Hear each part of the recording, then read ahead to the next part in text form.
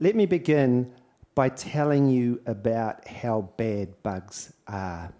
Since the dawn of man, we have waged war with bacteria, and it's a war we have fared very badly at. They've devastated us. Bacteria over the millennia have killed not thousands, not millions, but billions of us. And until Alexander Fleming discovered penicillin, the ledger was looking pretty awful. And you've all heard about those awful, awful bacterial illnesses like flesh-eating disease, necrotizing fasciitis, where you get these awful staphylococci in the layers between your muscles that sort of melt and dissolve your muscles and tissues and you lose limbs. Terrible. And some of you have heard about meningococcal disease, meningococcal septicemia. And from the beginning of the infection, within hours, patients can be in extremis and potentially dying. And of course, it leads to clotting and coagulation, the loss of limbs. And as a paediatrician, I graphically remember 15 years or so ago managing a young child, a toddler, who lost all 4 limbs to meningococcal disease. So that's why we hate bacteria. They're bad, they're evil, we don't like them. But of course, I'm talking about pathogenic bacteria, disease-causing bacteria. And over the course of the evening, I hope to convince you that there are good bacteria, and in fact, our lives and well-beings depend on these bacteria. Michael Spector is a well-renowned journalist, writes for the Washington Post, New York Times, New Yorker, and in writing a series of articles, he finished with a very poignant comment. And he said at the end of the sequence of articles, the microbiome, our gut microbiome, affects so many aspects of our lives that scientists have begun to wonder what it is to be human. They affect so many parts of our health and well-being. Let me give you a few little tips before we dive into the science, the nitty-gritty science. Hands up those of you who weigh yourselves at least once a week. Come on, how many armless people are there in the audience? Of course you do. Most of you will weigh yourselves most days, I think. The good news is, next time before you jump on the scales, lean down and dial back minus 2.5, 2 to 3 kilos, because that's how heavy your gut bugs are in your gut, and they're slightly heavier than your brain. And I call them gut bugs. Now, the standard term is gut microbiome, but gut bugs are easy to say. The gut bug story begins about 15 years ago with an American, Fred Backhead and co. And they did this really cool experiment with these mice. And what made these mice interesting is these are mice called germ-free mice. In other words, these mice have no bacteria in them or on them. They're germ-free. And they're kept in these special cages that look like something from an Apollo moon ship. And they're reared in these cages. And so what Fred's group did one day is, if we put the gut bugs, because they had no bugs in their gut, if we put the gut bugs of a normal mouse inside these germ-free mice, what will happen to them? And what happened to them transformed our thinking about gut bugs and our gut microbiome and opened this whole field of science, which is becoming probably one of the most exciting areas in science right now. What they discovered was that these germ-free mice, who are completely healthy and happy, became fatter, quite a lot fatter. And they deposited more fat in places that equate to our tummy, our visceral fat, which is bad fat. So you're thinking, well, somehow those gut bugs that they put in there made them eat more. No, they actually ate less. They ate less.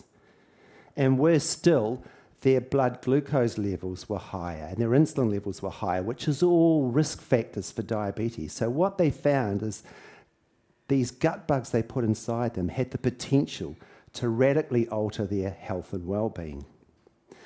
Now, what Fred and co did, as did a number of other research groups, is that they manipulated these mice experiments. So they put the gut bugs from a fat mouse inside the germ-free mouse. Bingo, germ-free mouse got fat. Get a skinny mouse, put the gut bugs inside the germ-free mice. The germ-free mouse gets thin.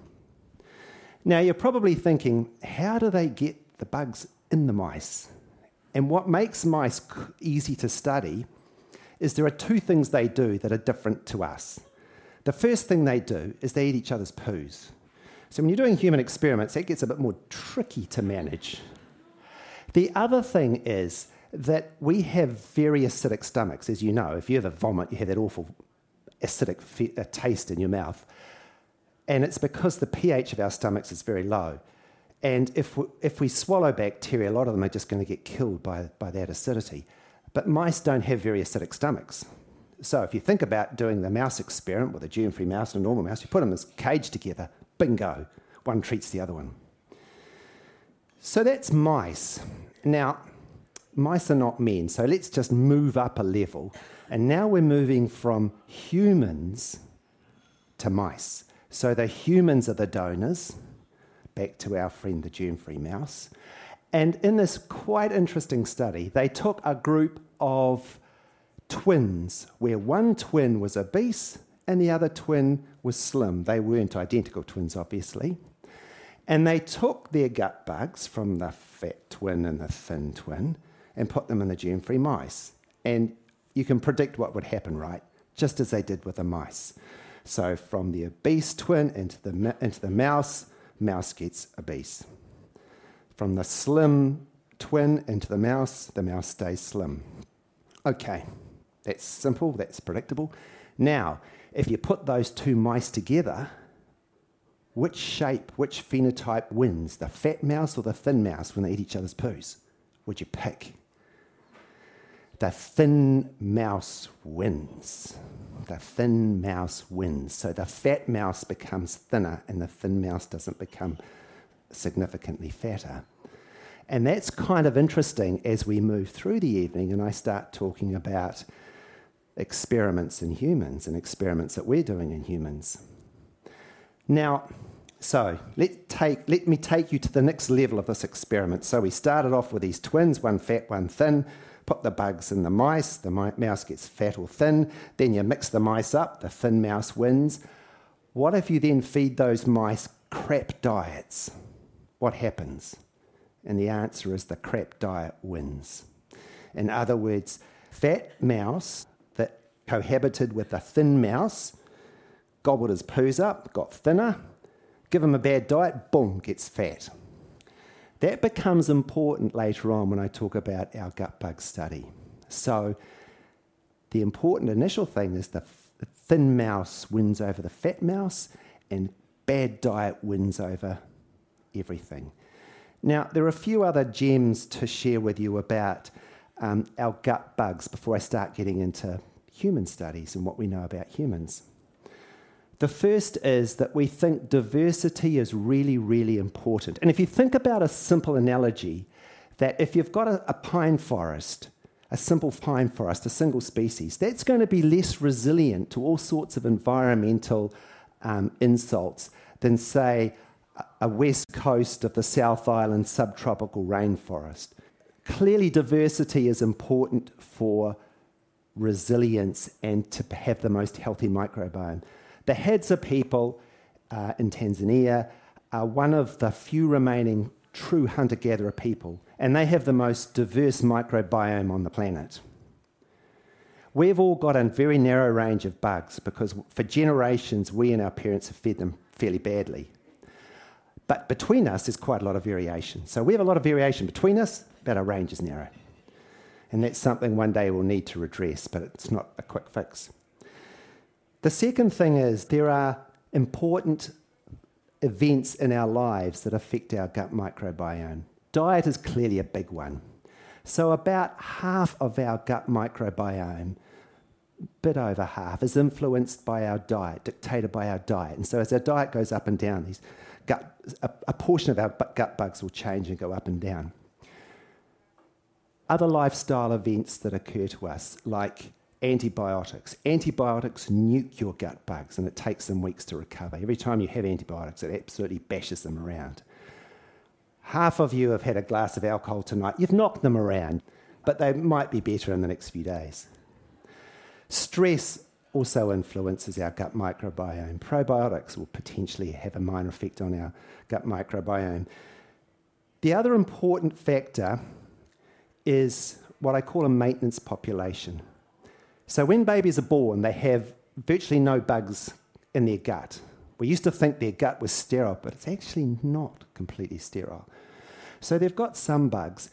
And over the first 2 years of life, through that phase of breastfeeding, those infants and young children develop a more adult gut microbiome like us. So by about 2 years of age, a 2-year-old's microbiome's like ours.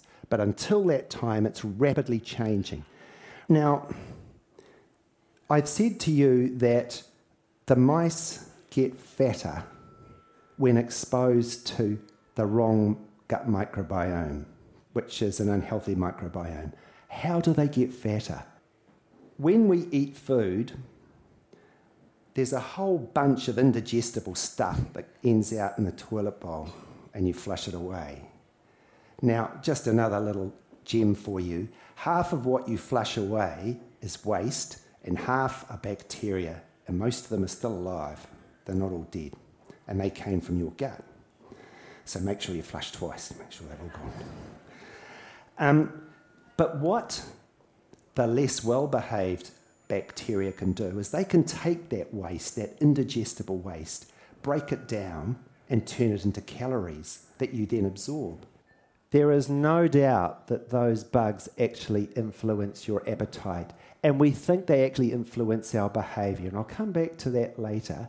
Now, remember I said to you there's this sort of maintenance population that get developed early, and they kind of stay with us over time. And there was a study done a few years ago, and what they found was that over about a 5-year period, about a third of your microbiome kind of remains constant.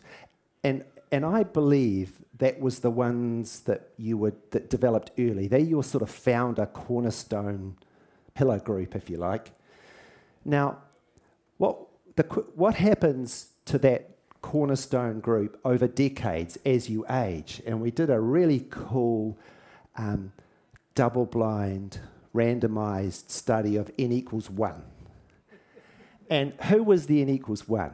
The N equals 1 was Billy Apple. Have you all heard of Billy Apple, the artist? So Billy in 1970 had an exhibition in New York called, wait for it, Excretory Wipings. Now, you don't get a prize for guessing what the exhibition was about. There were lines of tissue paper that had brown stuff all over them. And it was a very successful exhibition, supposedly. Billy came to us a couple of years ago and said, and he'd been reading some of our work and about the microbiome, and he said, could you analyse these samples of mine from 47 years ago? And we said, yeah, we can do that. So we took those samples, and what we could do was we took all the genes apart of all of the bacteria. So although the bacteria were all dead, we could still tell who they were and what they were. And we got a fresh sample from Billy now, 46 years later, to see how his microbiome had changed, because he certainly had changed. And the answer is about half of his microbiome remained constant over that time. Now, that study isn't easily possible to do anywhere else because you don't get these samples 46 years apart. We've talked about mice. I've talked about man to mice. I've told you about Billy. Now, what about humans? You know, this is where the rubber hits the road. What goes on with humans? And there has been a kind of tidal wave of work looking at what the microbiome is doing in a whole bunch of different conditions. So if we take obese children or adults, their microbiome is different. We call it dysbiotic. It means it's different and there's less diversity and there is a higher number of less desirable bacteria like Firmicutes, to drop a name on you. So those who are obese have it. Those with type 2 diabetes have it. Those who have inflammatory bowel disease, Crohn's disease, ulcerative colitis, awful diseases, they have a dysbiotic microbiome, as do children with asthma and eczema. But add to the list those with Alzheimer's disease, Parkinsonism, anxiety, irritable bowel syndrome, and children with autism. All of them have a dysbiotic gut microbiome. Now, that's an association. You've got a condition and a change in the gut microbiome. And it's really tempting to say that changed gut microbiome in some way led to or influenced or caused the development of obesity, diabetes, Alzheimer's disease, autism, eczema, various other allergic disorders. But we all know associations don't necessarily prove cause and effect. If it rains tonight, we cannot assume that the next time you come to the birdcage, it rains because the birdcage makes it rain. We can't assume that. So we're left with these association studies. The only way we know for sure what role our gut microbiome truly plays is by doing treatment studies in which you take a healthy microbiome and put it inside somebody who has some major illness or disorder. Now, most of the work done in that regard is in this awful condition called C. difficile infection. So this is a horrible form of diarrhea, and it's potentially life-threatening. It has about a 20% mortality rate. 1 in 5 people who get it, and it's recurrent, die from it. Usually what happens is that these people are given a course of antibiotics, and about a third of them, it doesn't work, and they just keep getting it, and it's really, really, really bad. It's disabling, it's life-threatening. So what they did was to say, what if we used, they called it fecal microbiome transplantation. So you may have heard this term FMT. I hate that term. I use gut microbiome transfer. And the reason I do that is when you recruit patients for a study and you talk about doing fecal transplants, they are out the door and down the road. But if you talk about gut microbiome transfer, which is actually what we're doing, transferring gut microbiome, they don't run quite as fast and as far. So coming back to this awful diarrhea condition. So what was done was several groups of researchers now have said, okay, why don't we take the microbiome from somebody who doesn't have the condition and give it to them? Now, how are they going to give it to them? We're not mice. So what they would do is they would get a healthy donor, usually a family member. They would get, anybody got chips left? Finish your chips now. They would get this fresh stool, put it in a blender, put a tube from the bottom up into the bowel, and then tip it in. Now, as horrendous and primitive as that sounds, about 90% of the time it will cure those people. And when you have a life-threatening, debilitating condition, I'm sure you'd put up with that. The other option is to go from the top down and put the tube all the way down. Same effect, in with a smoothie. So, it's the smoothie up or the smoothie down. And it really worked. So for that condition, there is no doubt that is transformative. But that's a pretty severe condition where the microbiome's been totally screwed up.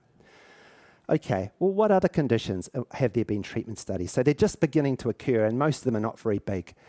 In ulcerative colitis, which is a form of inflammatory bowel disease, it causes awful diarrhea, weight loss, real ill health.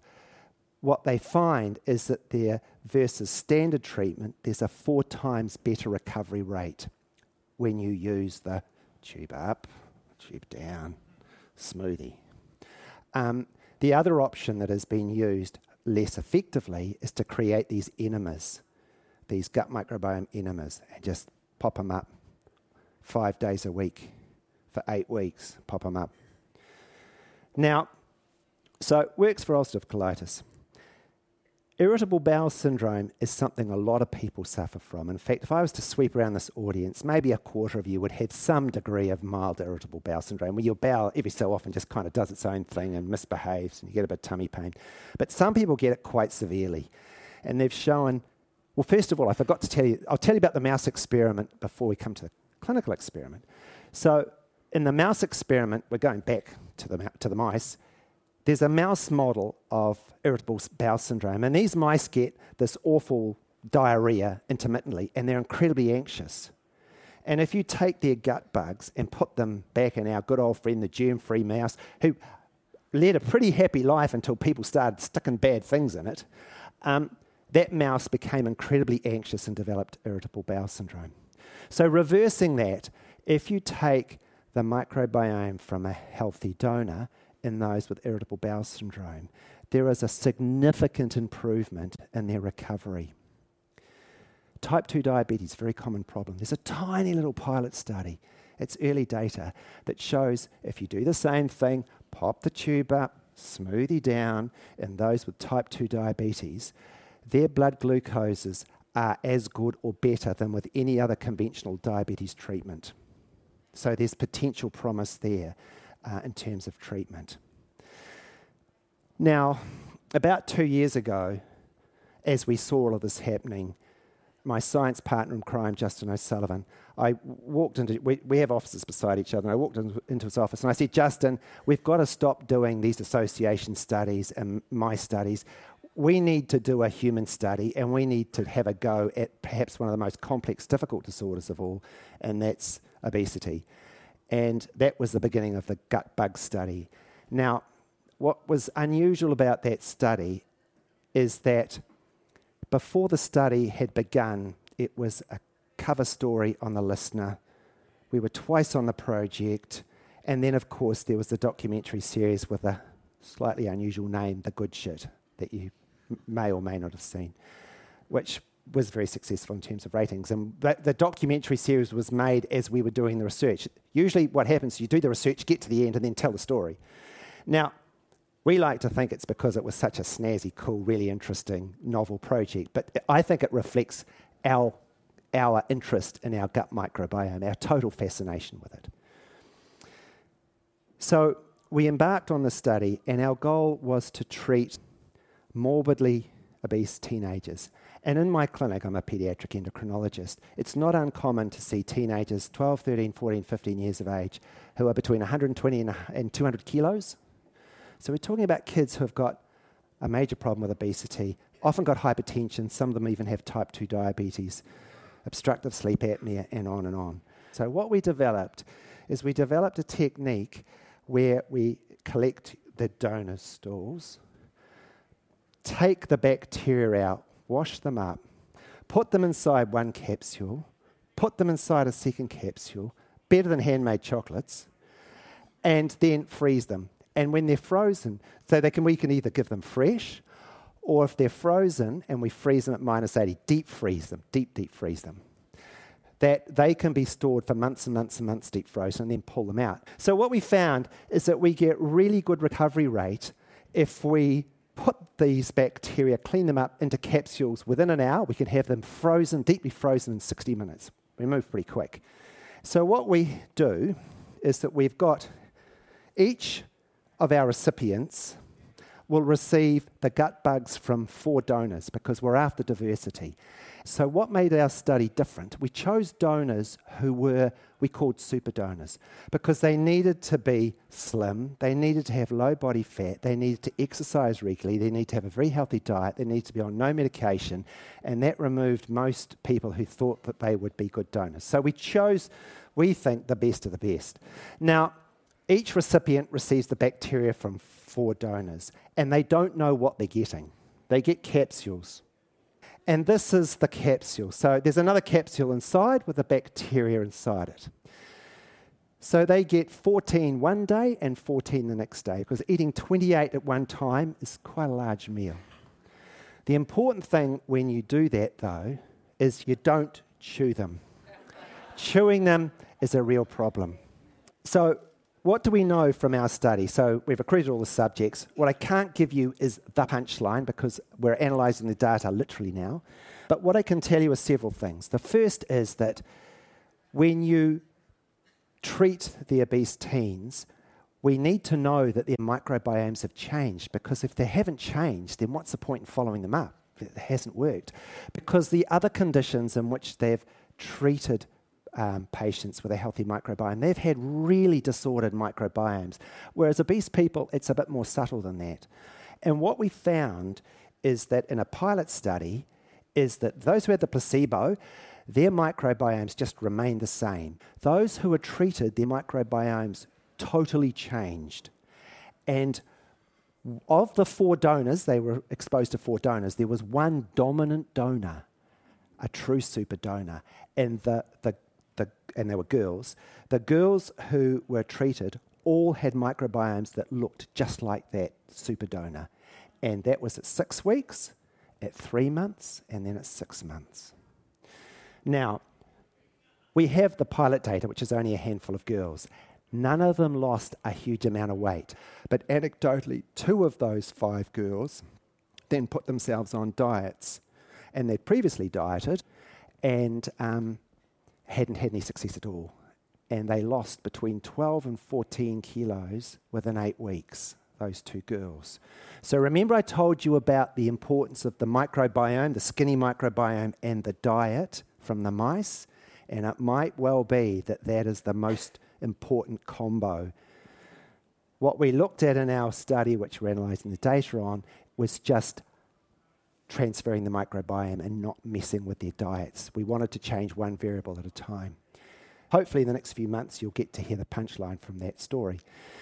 So that's it from me, a gallop through of mine and your microbiome.